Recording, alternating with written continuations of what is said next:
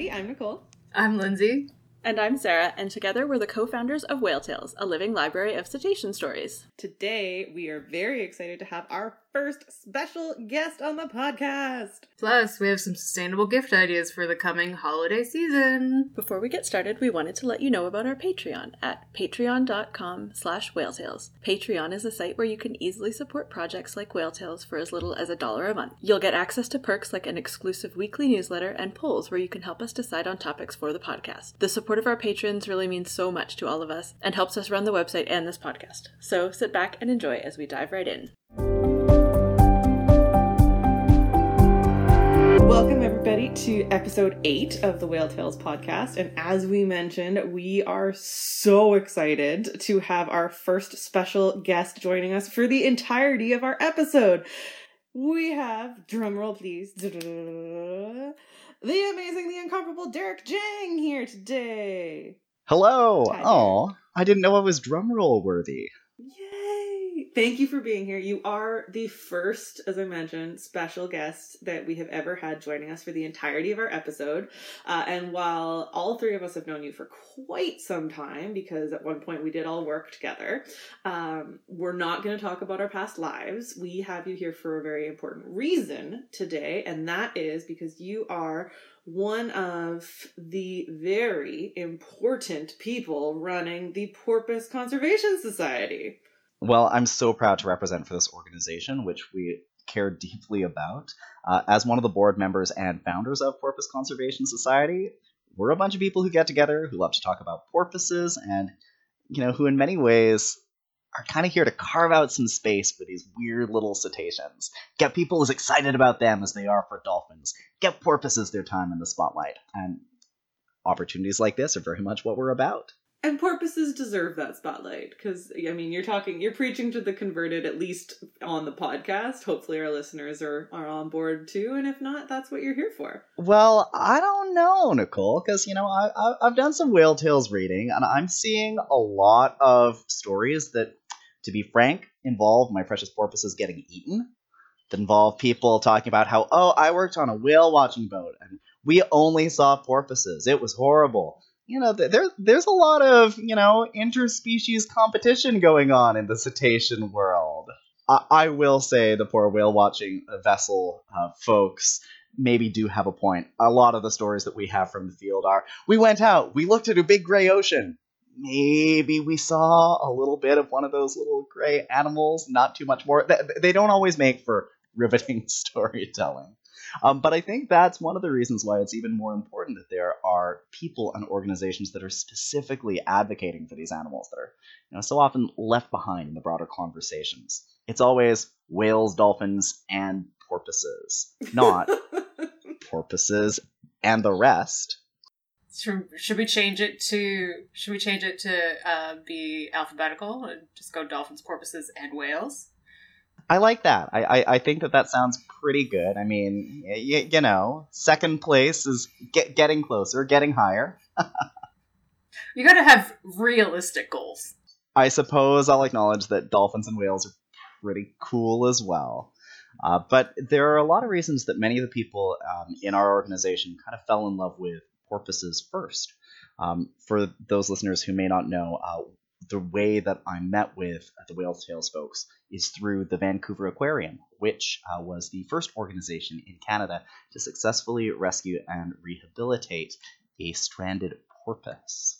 And the individuals who came through the Marine Mammal Rescue Center, including 2 individuals who came to live on site at the aquarium, and one individual actually nursed back to health and successfully re-released into the wild, again, a Canadian first, really brought a lot of the individuals who set up the society a new appreciation for and a new understanding of these little gray animals that are so common in our waters but so underappreciated. I can certainly speak from personal experience that prior to that truly life-changing moment of meeting Daisy, the first harbor porpoise that was rescued at the Vancouver Aquarium, I had been, I admit, one of the whale watchers who was kind of like, well, there's some porpoises. And I guess they're cool. Maybe. And then, just like you said, Derek, I completely changed my tune. Daisy changed my life. She was an incredible advocate for her species, and I'm so glad that that was an opportunity that those of you who founded the Porpoise Conservation Society had the opportunity to have, because you guys are changing the world. Why don't you tell us about what you're doing?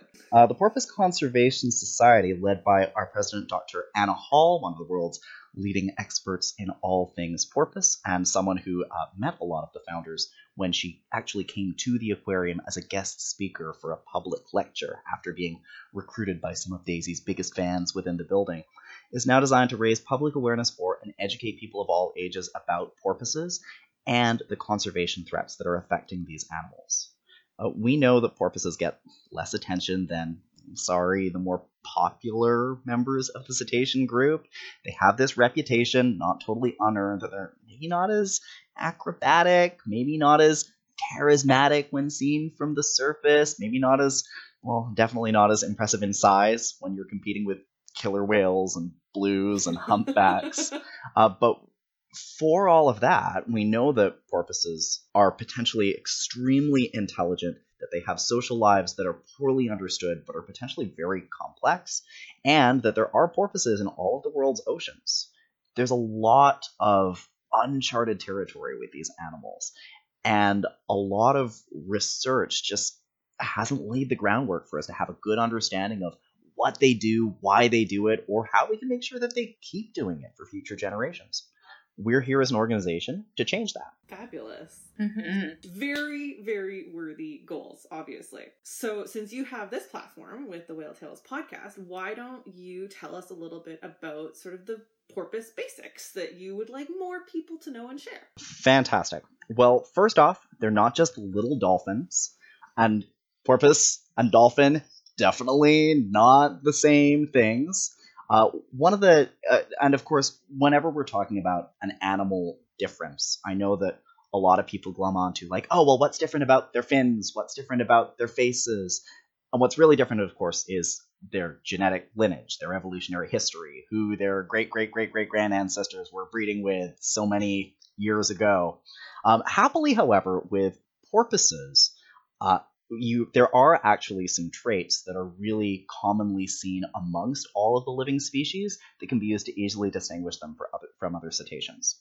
And probably the quickest one is to look at their teeth. Dolphins have broad conical teeth. They're sort of rounded, they're great for killing fish, but porpoise teeth are much smaller and much flatter. The scientific community often refers to them as spade-shaped teeth. Gotta admit, I've never totally wrapped my head around that. I don't really see the resemblance, having looked at a lot of porpoise teeth. To me, they remind me more of like a dagger or an arrowhead. Interestingly, they do pretty much the same thing. They're the porpoises here in British Columbia that we spend most time with tend to eat slightly smaller, slightly shallower food sources than many of the dolphins that visit our waters, but otherwise they're using them in much the same way. There may be just some genetic jackpot component that's allowed these animals all to have this characteristic when really conical, spade-shaped teeth work in pretty similar ways. Still, if you ask a little grayish cetacean to open its mouth, you can tell pretty quickly if it is or is not a porpoise. A couple of other qualities about these animals are that they tend to have blunter snouts than dolphins. Not a perfect rule. There are some pretty porpoisey-looking dolphins out there when it comes to the rostrum end, too. But usually they don't have that same pointed, distinctive snout. Porpoises also tend to have a much smaller or less pronounced dorsal fin.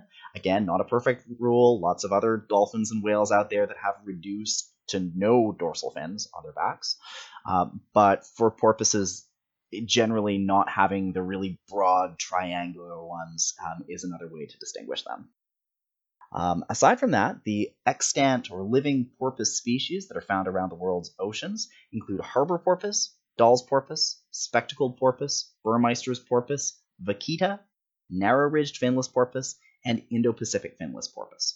Just 7 species. So unfortunately, they're not only not as populous and not as popular as dolphins, but there aren't as many living examples of this lineage in our oceans now. However, they make up for some of that lack of diversity with their extensive range. Porpoises are found in all the world's oceans, and pretty much anywhere you go, there's a chance that these creatures are spending some time there, even if they're kind of hard to see. Why is the vaquita the only one who doesn't have porpoise after their name? More seriously, I will say, obviously porpoises are your favorite cetacean as a group, but do you happen to have and are willing to share what your favorite of the 7 species is? Ooh. Well, my personal favorite is definitely the vaquita. And not just because it's the outlier when it comes to not having to work. Animals have really become sort of the conservation hero species for our organization. I know from years working in conservation work at museums, at parks, at tourism institutions like Vancouver Aquarium, that what gets people engaged and interested in animals or ecological stories that they've never considered before is often those extreme cases, the most dramatic stories that you can come up with. And vaquita are sadly one of the animals that's most in an extreme situation in their natural habitats. The reason, by the way, that they're called vaquita is that they're only found in a small part of Mexico's waters, in the northeast edge of the Gulf of California. Now, if you're like me and geography was not maybe one of your strengths when going through your schooling, the Gulf of California is that sort of finger-like projection that comes into Mexico's west coast. And I like to picture it as the vaquita's range is entirely in what would be the nail of that finger. So right up at the top, highly separated from and highly isolated from a lot of what's going on in the ocean, but still with enough prey items entering that some diverse habitats and diverse ecological roles have been able to develop over time. Vaquita were only really discovered a few decades ago because they are found in such a small and specific space, and because they're very small and kind of stealthy. These animals are even smaller than the harbor porpoise, which we commonly see in our studies here in British Columbia, but have a couple of distinctive features, including what scientists call a makeup-like pattern, where they have sort of a smoky eye, dark patterning above their eyes, and there's a dark, almost lipstick-like pattern to them as well. They're very goth, very edgy amongst the porpoises. Perhaps due to that kind of spectacled patterning on their bodies, the word vaquita actually refers to a translation for little cow or little calf. So that's where the name originally comes from. Unfortunately, in that tiny range and with no real opportunity to expand their genetic population when threats come into that area, vaquita are sadly today considered to be the world's most endangered marine mammal. And it's been estimated that there are definitely fewer than 30 vaquita found on the entire planet at this point in time. I know when we talk about extinction events with so many organisms, we talk about what are things going to look like in the next 10 years, in the next 50 years, in the next 100 years. Vaquita are organisms that were already being harmed by the fishing industry when their species was first discovered. And unfortunately, years of inaction and slow progress that prevented actions that could have kept their population at subsistence level have let things erode down to the point now where there are fewer vaquita than there are in just about any classroom in British Columbia. The reason for these animals' decline is not because they're being targeted, but because they're sharing habitat with some other animals that are highly valuable. A fish species known as the totoaba, which is also found in that northeast part of the Gulf of California, is highly valued for its swim bladder, which is said to have a lot of traditional medicinal value, and unfortunately can be sold to certain markets overseas for exorbitant prices, with the swim bladder in particular being able to fetch a significant amount of money on the black market. Although the totoaba is a protected species, poaching is rampant, and the nets that are used to capture those animals are just the right size that they can easily kill vaquita. Unfortunately, not as much is known about porpoise echolocation and the ways that these animals navigate as is about some of the more popular and some might say easier to study cetaceans that make their presence a little bit more easily known, that have more generations under human care and thus have been more accessible to researchers. But one thing that's suspected about a lot of these small porpoises is that they kind of go on autopilot, that they may not actively echolocate through an area, and that they may be poorly adaptable to the presence of new obstacles being introduced into their spaces. That means that it's really easy for a porpoise that's not paying attention to get caught in a net that's not where it expects it to be. And unfortunately, the years of accidental bycatch kills of vaquita and the low historical population of these animals just has meant that there's not enough of them to reproduce and continue to build that population. Easily, we could be talking about a few shipments of totoaba coming out of Mexico, meaning that the last vaquita has been taken. It is critically important that the authorities in Mexico continue to protect and monitor this environment. On the flip side, it's easy to understand as well how, particularly for somebody who's looking to find a way to economically support their family, the totoaba represents such a huge economic opportunity. The temptation has got to be tremendous. To the Mexican government's credit, there have been huge strides that have been made in the past few years, including declaring the entirety of the vaquita's natural habitat a protected area from fishing. But of course, with any aquatic environment, the ability to actually enforce that is still challenging and remains a persistent threat to the remaining animals and their ability to continue. I know that this is something that is obviously very close to your heart, to our heart at Whale Tales, and obviously to many of our listeners. And one of the things that I really struggle with when I hear about the plight of the vaquita and most endangered species, really, if it's not an endangered species living in an ecosystem that I frequent, is trying to figure out what I can do to help.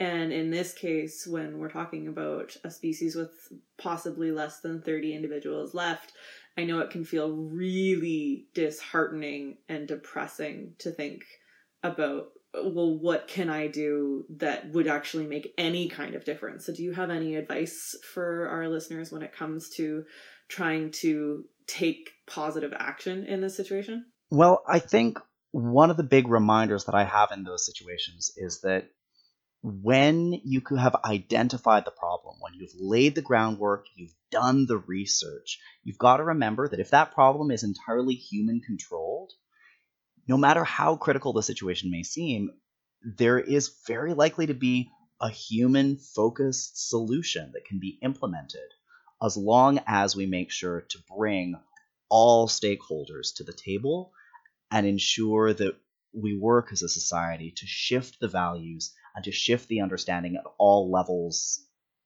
of those people who have a stake in that habitat. With vaquita, the great thing about these animals is we know exactly what is killing them. There's one problem, there's one reason that fishing is going on in that area, it's totoaba swim bladders being exported out on the black market. The fact that that has already been made illegal, the fact that government protections have extended to that area at this point in time, is a huge accomplishment and a huge model that demonstrates that you can get government stakeholders on board. It's a shame that it took as much time and it took the population to such a critical point with this species in that case. But I think that it's going to allow in future cases where similar things like this are happening, potentially people to speak up more loudly, for politicians to step forward sooner in those processes, and for scientists to also understand, using this as a case study, what the consequences can be when that inaction has taken place. I also think that the vaquita's situation in particular, with the right level of monitoring, with the right level of buy-in and investment in researchers, and with further investment in effective monitoring for those areas, is one of those things where there's a potential clear solution. Stop poaching. That's a thing that is a possible, conceivable, tangible goal. Ensure that people who are coming to the area have educational opportunities. Ensure that the stakeholders who are potentially funding already the amazing legal changes and growth that we've seen, particularly in the past 5 years, are getting the credit they deserve within the international community, and that this sort of stigma of allowing a charismatic marine mammal to go extinct on their watch continues to power the funding and resources that have already gone into this. But another thing that drives me is, I'm sad to admit that, it's very possible that we could see vaquita go extinct within our lifetime. If that happens, I'm not going to let them go quietly. I'm going to make as much noise about and ensure that as many people as possible know that this tragedy has happened, appreciate that that tragedy has happened, and that we're finding ways to proactively look for other signs earlier in the story that will prevent it from happening again. Vaquita have, in some ways, very unideal characteristics about their physiology when it comes to studying them. Again, like many of the porpoises that cause whale watchers to roll their eyes anytime they go by them. They're kind of small. They're kind of the exact same color as the water around them. Their little dorsal fins disappear if there's a slight amount of wind on the water's surface. They don't jump. Ironically, these porpoises don't engage in porpoising leaps, that little kind of subtle jumping behavior. You look at the best wild photographs of this species that are ever taken alive, and it's like, oh, there, fin, little bit of back. That's a real challenge. On the other hand, we believe that their estimated original population was, probably around 600 animals.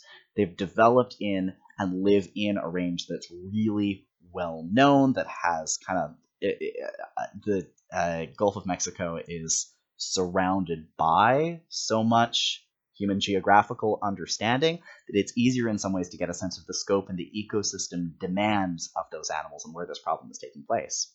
Not to mention, when conducting counts of the species, we're kind of looking in a finite area. When was the last time a lot of governments invested in a porpoise population count in their regions?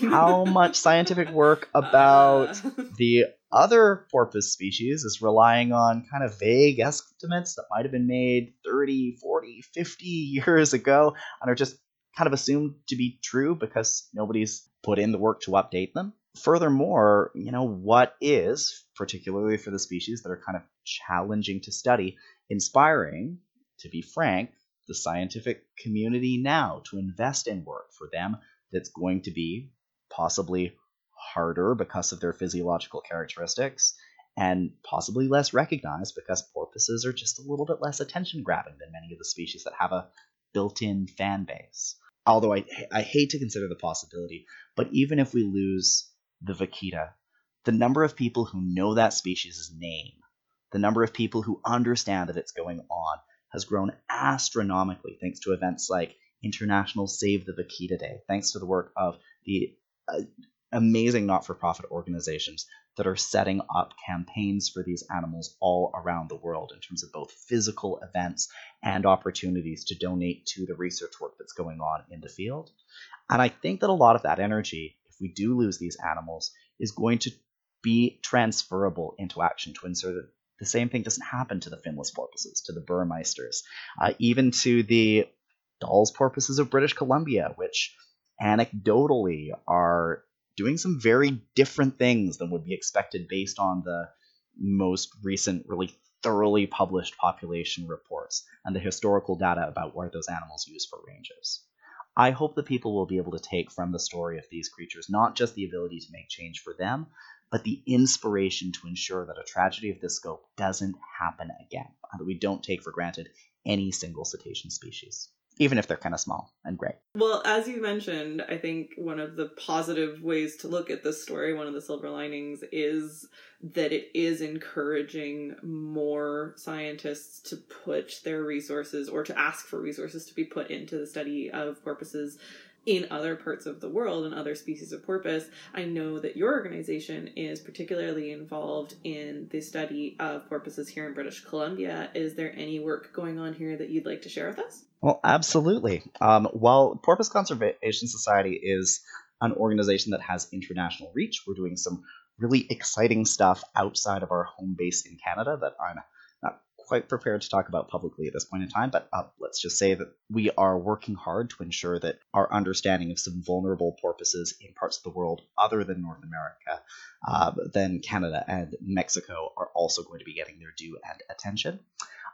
But yes, tempting. No spoilers though. We'll have you back. Yeah. We'll have you back. Oh yes, you will. But when it comes to what we can do in our own backyards, again, I really have to look back, particularly to Daisy and Jack, the two harbor porpoises that were rescued by the Vancouver Aquarium, as individuals who really inspired just how cool the story is of what's going on beneath the surface of those little gray fins. Porpoise Conservation Society has volunteers who are going out to some local sites, establishing data about these animals. And one of the places that we've put a lot of our energy is into field work to ensure that we have some measurable and consistent software that helps us to establish how many of these animals are coming to our local waters, where these animals are spending their time, what number of offspring and what kinds of group dynamics we're seeing amongst these creatures. And also, to be frank, learning about behaviors that in some cases are quite unexpected or very poorly documented from harbor porpoises, just by virtue of having the patience to kind of stand in a fixed spot, wait with a high resolution camera, and be prepared to snap with a trained eye who sees that little dorsal fin coming up. If you check out our website, porpoise.org, or follow us on Facebook at Porpoise Conservation Society, we're constantly adding new photos that are submitted by our followers, but that are also being gathered directly by our field researchers and volunteers. And there's some crazy stuff going on that gives us more of a sense of what's happening in our waters. The number of harbor porpoise penis pics that I've seen is astonishing. We're talking all kinds of weird reproductive behaviors. We're talking family dynamics that are a little bit unexpected. Sadly, unfortunately, we're also observing something that certainly is underdocumented and underreported, which is harbor porpoises that are showing signs of damage from fishing gear, signs that they have suffered from a boat collision at some point in their lives. And these individuals are still out there. They're still alive. That's great, but it does remind us that it's not just data coming in from animals whose bodies are found who have been tangled in fishing gear or who have been struck by vessels and then have washed up afterwards that are suffering from that problem. And I think that using the scientific sense that, well, just the ones that we found dead gives us an idea of the scope of that problem is not by any means the best or most comprehensive way to understand the real amount of damage that's going on to these animals. One of the other cool things about this work is that although harbor porpoise in our waters are very common, and Dall's porpoise can make appearances in large groups, but let's just say things are kind of erratic. What you read in the guidebooks may not be as true now as it was when a lot of those initial surveys were done. But for both species, there's still kind of a mystery as to what exactly breeding areas look like. What are the habits that are best for these animals to raise their young? Are there particular patterns that are followed by these individuals? And it's really exciting now that we're getting to the point, years into this work, where we can start to identify some individual porpoise year after year after year, that potentially we're going to be able to have the chance to get some more understanding, not just of the species' habits in general, but of the individual lives of some of these animals. And again, for creatures that are so hard to see, I think that that's really phenomenal work. Yeah, absolutely. And we are going to make sure that we share not just your website, but some of the particular stories and projects that you've talked about so far today, Derek, on our show notes for this episode so that all of our listeners can go and learn more. So, Derek, I know that you obviously have lots of knowledge about porpoises. And the next question we have for you is going to be a really hard one, but I'm going to challenge you. Because one of the segments of our podcast is the Fun Flipper Fact, Fun Flipper Fact, Fun Flipper Fact. Oh yeah! There we go. I make up a different song every episode. One day I'll come to some kind of terms about what I like. But we do focus on a cool fact about a cetacean. And obviously with you here today, we wanted to focus on a porpoise fact. So can you share your favorite fun flipper fact about any porpoise out there?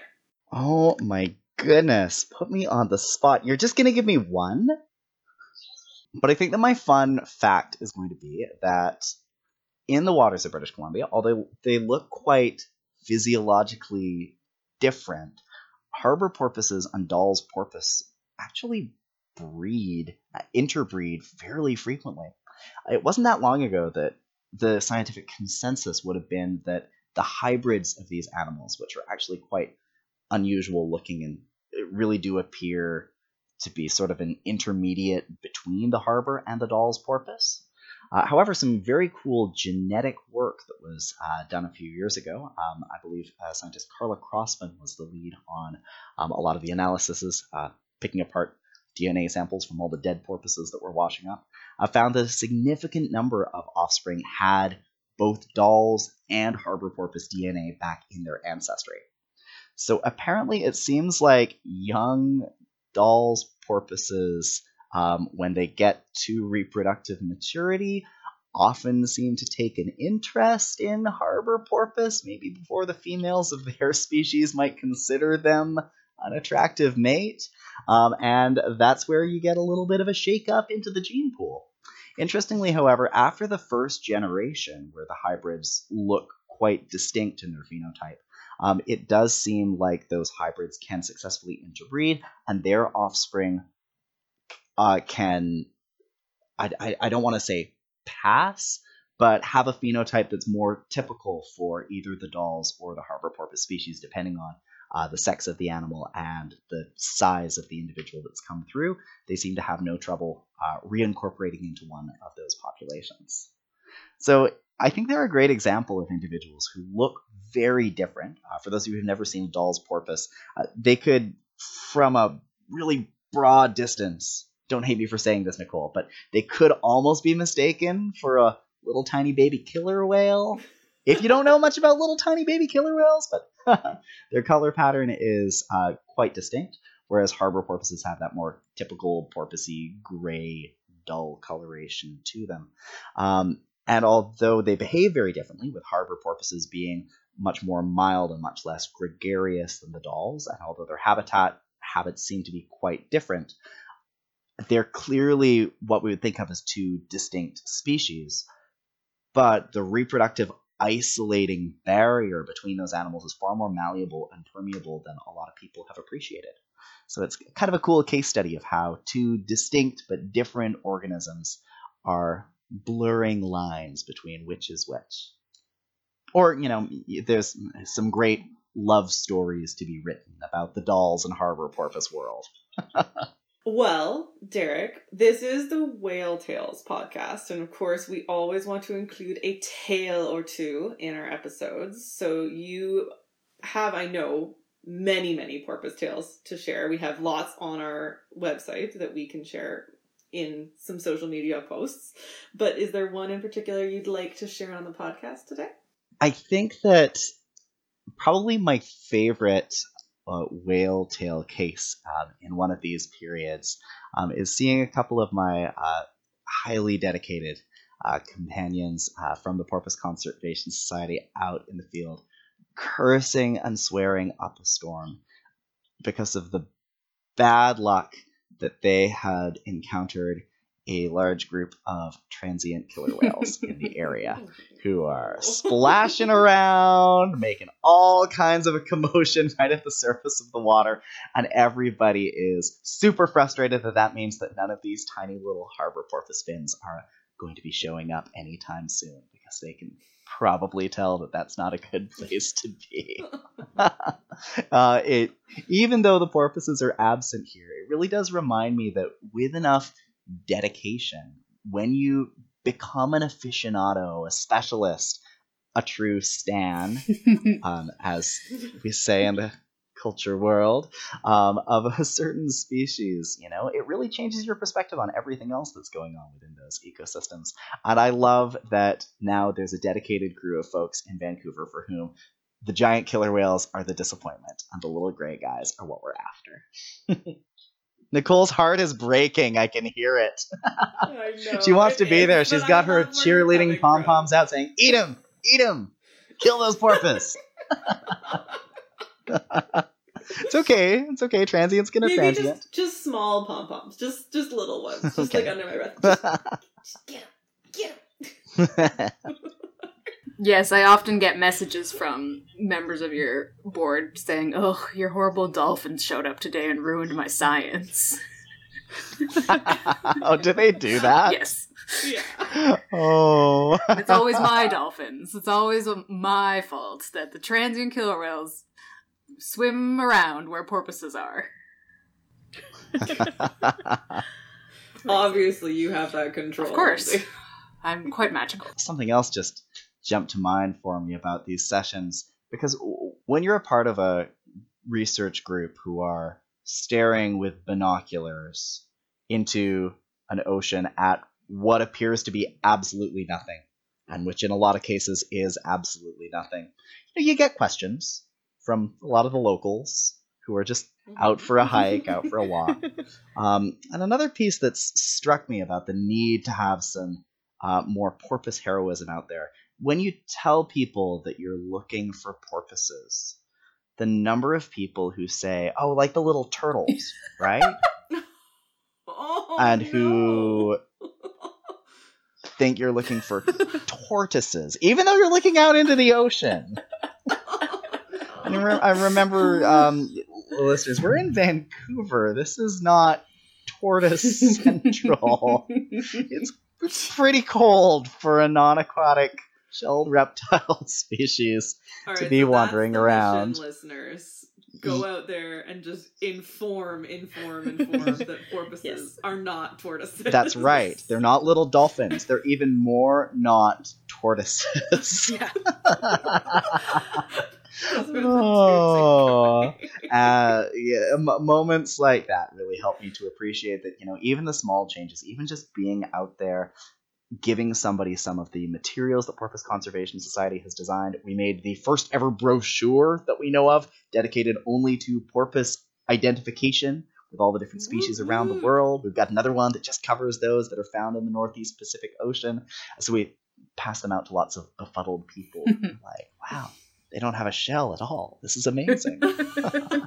More seriously, though, the number of people who look at them and say things like that are here. Mm-hmm. Like, yeah, they really are just in our backyards. Granted, it takes all day sometimes and a fair bit of patience, but I myself have been astonished at some of the areas that I've grown up near, places that I've frequented all the time, places that I see as a hike destination. If you do just sit in the water with a pair of binoculars, at the right time of year, odds are much better than not that you're going to see at least a couple of porpoises coming up. They really are a part of our own backyard. They're just really good at hiding. To their credit, with everything that's going on with human influence in these environments, I'd hide too. That's probably a sensible strategy. But I hope that, we'll hit a tipping point where there's an increase in that appreciation. That these animals aren't just things that live far away in whatever the untouched ocean people picture from National Geographic magazines and half-watched documentaries is in their mind's eye. They're local. They're right there. And the things that we're doing make a difference in their lives. Aw, it's like got warm and fuzzies there. But that's a good transition to our call to action. Yes, that's right, because we always want to focus on what we can do to make things better in their lives. And as this podcast is coming out, we're almost into the month of December, so it's holiday time for many of us. And we thought it would be great to share some of our favorite suggestions for how to give sustainable gifts. So you still get to give gifts and receive gifts, because of course, that's important. And it makes us feel good, both the giving and receiving, right? But to try and do it with an ecological mindedness and to focus on the sustainability of what you're giving. So Sarah, what is your favorite sustainable gift to give? So this is a really good one for groups of friends, or even we started doing a Secret Santa with my adult siblings and my parents and I, and not the nieces, but just the grown-ups.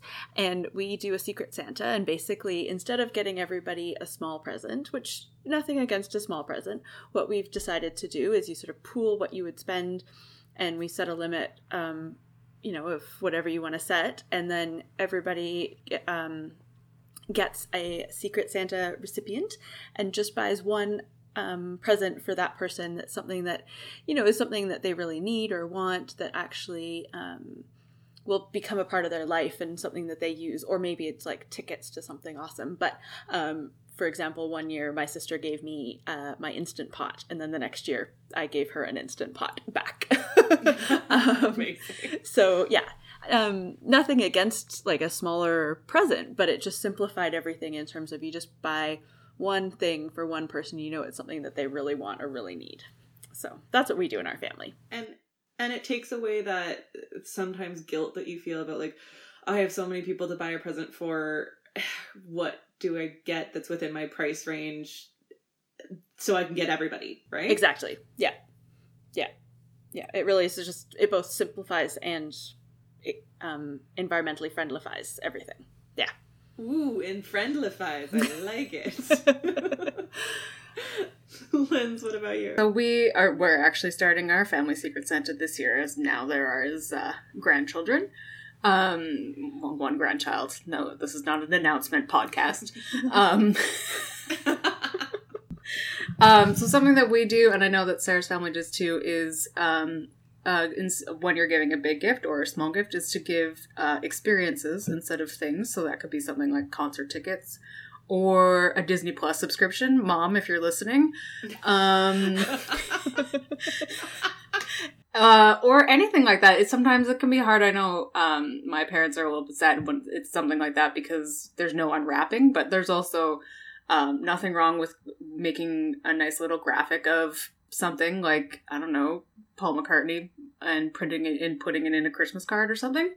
So that people will actually open something and you'll get to see the look on people's faces. It's nicer than sending an Amazon gift card. Just like going an extra step of sending something virtual or not tangible, but still having something so that people can look at it Christmas morning or Christmas night or whenever you do your presents. So there's lots of different things. There's all sorts of subscriptions that are not Disney Plus. We are not sponsored by Disney. Even, ice skating lessons or anything like that, or like a contribution towards a big thing like a trip or an experience. The three of us once, when we went to Hawaii, instead of buying each other birthday presents because we're all Christmas babies, we all went on a sunset cruise, which was really awesome. We had a fantastic time. It was gorgeous. We had some great cocktails and we were on a sunset cruise in Maui. That's a pretty good birthday present. So, yeah. Lots of different things you can do. And if, a sunset cruise in Maui isn't necessarily in your either backyard or your price range, there is one of my favorite things to do in the last couple of years is to look at what I have around my house that I can turn into, through the magic of Pinterest, something that's a really nice gift for people. So these are just handmade gifts that show that you took some time to put your love into a thing that you can physically represent to give to the people you care about. And something that I gave to a number of my family members last year was I looked at my pantry and I looked at all of the things in my pantry that I had no idea when I was going to use. Like, my flour was about to expire. And I came up with, again, through Pinterest, the idea of putting together mason jars that were all of the ingredients you needed to make a batch of cookies. And I can't say that it was completely either Pinterest or my idea, because I had been given one of these in the past for brownies, and it was awesome. Because who doesn't love a freshly baked batch of cookies or brownies? And it's also a great way to use something that you already have in your house. I also have a lot of mason jars randomly, so everything was reused. And for anyone who got one of those, don't worry, the flour wasn't gonna expire that month. It was just a lot of flour that I didn't think I could go through on my own. So everybody was safe. No food poisoning. And Derek, what is one of the things that you think would make a great sustainable gift? Well, if you're looking for something that kind of falls as a meaningful gift, while maybe being price range wise somewhere beneath Sunset Cruise but above expired flour jar. However, if you are looking for a gift that supports porpoises, your new favorite cetaceans, remember that the Porpoise Conservation Society is a not-for-profit organization, and we depend on donations to fulfill our mission, including the research projects that we're running, as well as the outreach events that are helping to drive people toward these porpoise stories.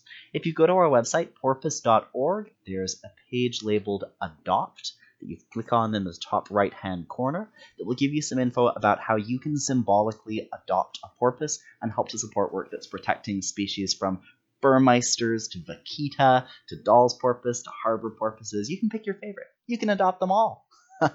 And in doing so, know that you're helping to ensure that more people are having these kinds of conversations and that more trained eyes are going to be out on the water looking for porpoises and advocating for their future. So great. So I think this great list of suggestions for your Christmas list brings us to the end of our episode. As always, we will have the What You Can Do page link in our show notes. This is going to be, you can also find it on our website under Tales of Saving Whales. It's a really great list of small things you can do to help cetaceans, including porpoises, as well as marine life and the planet around you. Derek, I know that I speak on behalf of Lindsay, Sarah, and when I say it has been a total pleasure having you with us today, and we're so grateful, not just for your time, but also for sharing your passion and your knowledge about all 7 porpoise species. Oh, well, thank you so much for having me here. Remember, if you want to make sure that your whale tales are getting their regular doses of porpoise information, our website, once again, is porpoise.org. Super easy to remember. We're also on Facebook, and following us on social media is a great way to get the latest updates about what we're working on and what's going on in the porpoise world. You can find all of our info on our website, whale-tales.org, including our merch, our Patreon with our fancy newsletter perk, and our podcast subscription link, as well as 700, yes, you heard that right, 700 plus whale, dolphin, and porpoise stories. You can also head over to our site to share your stories. Remember, it's not a big deal, it's not scary, and you don't have to be an expert. If you've seen a cetacean, we would love to hear about it, and we would love to add your story to our library.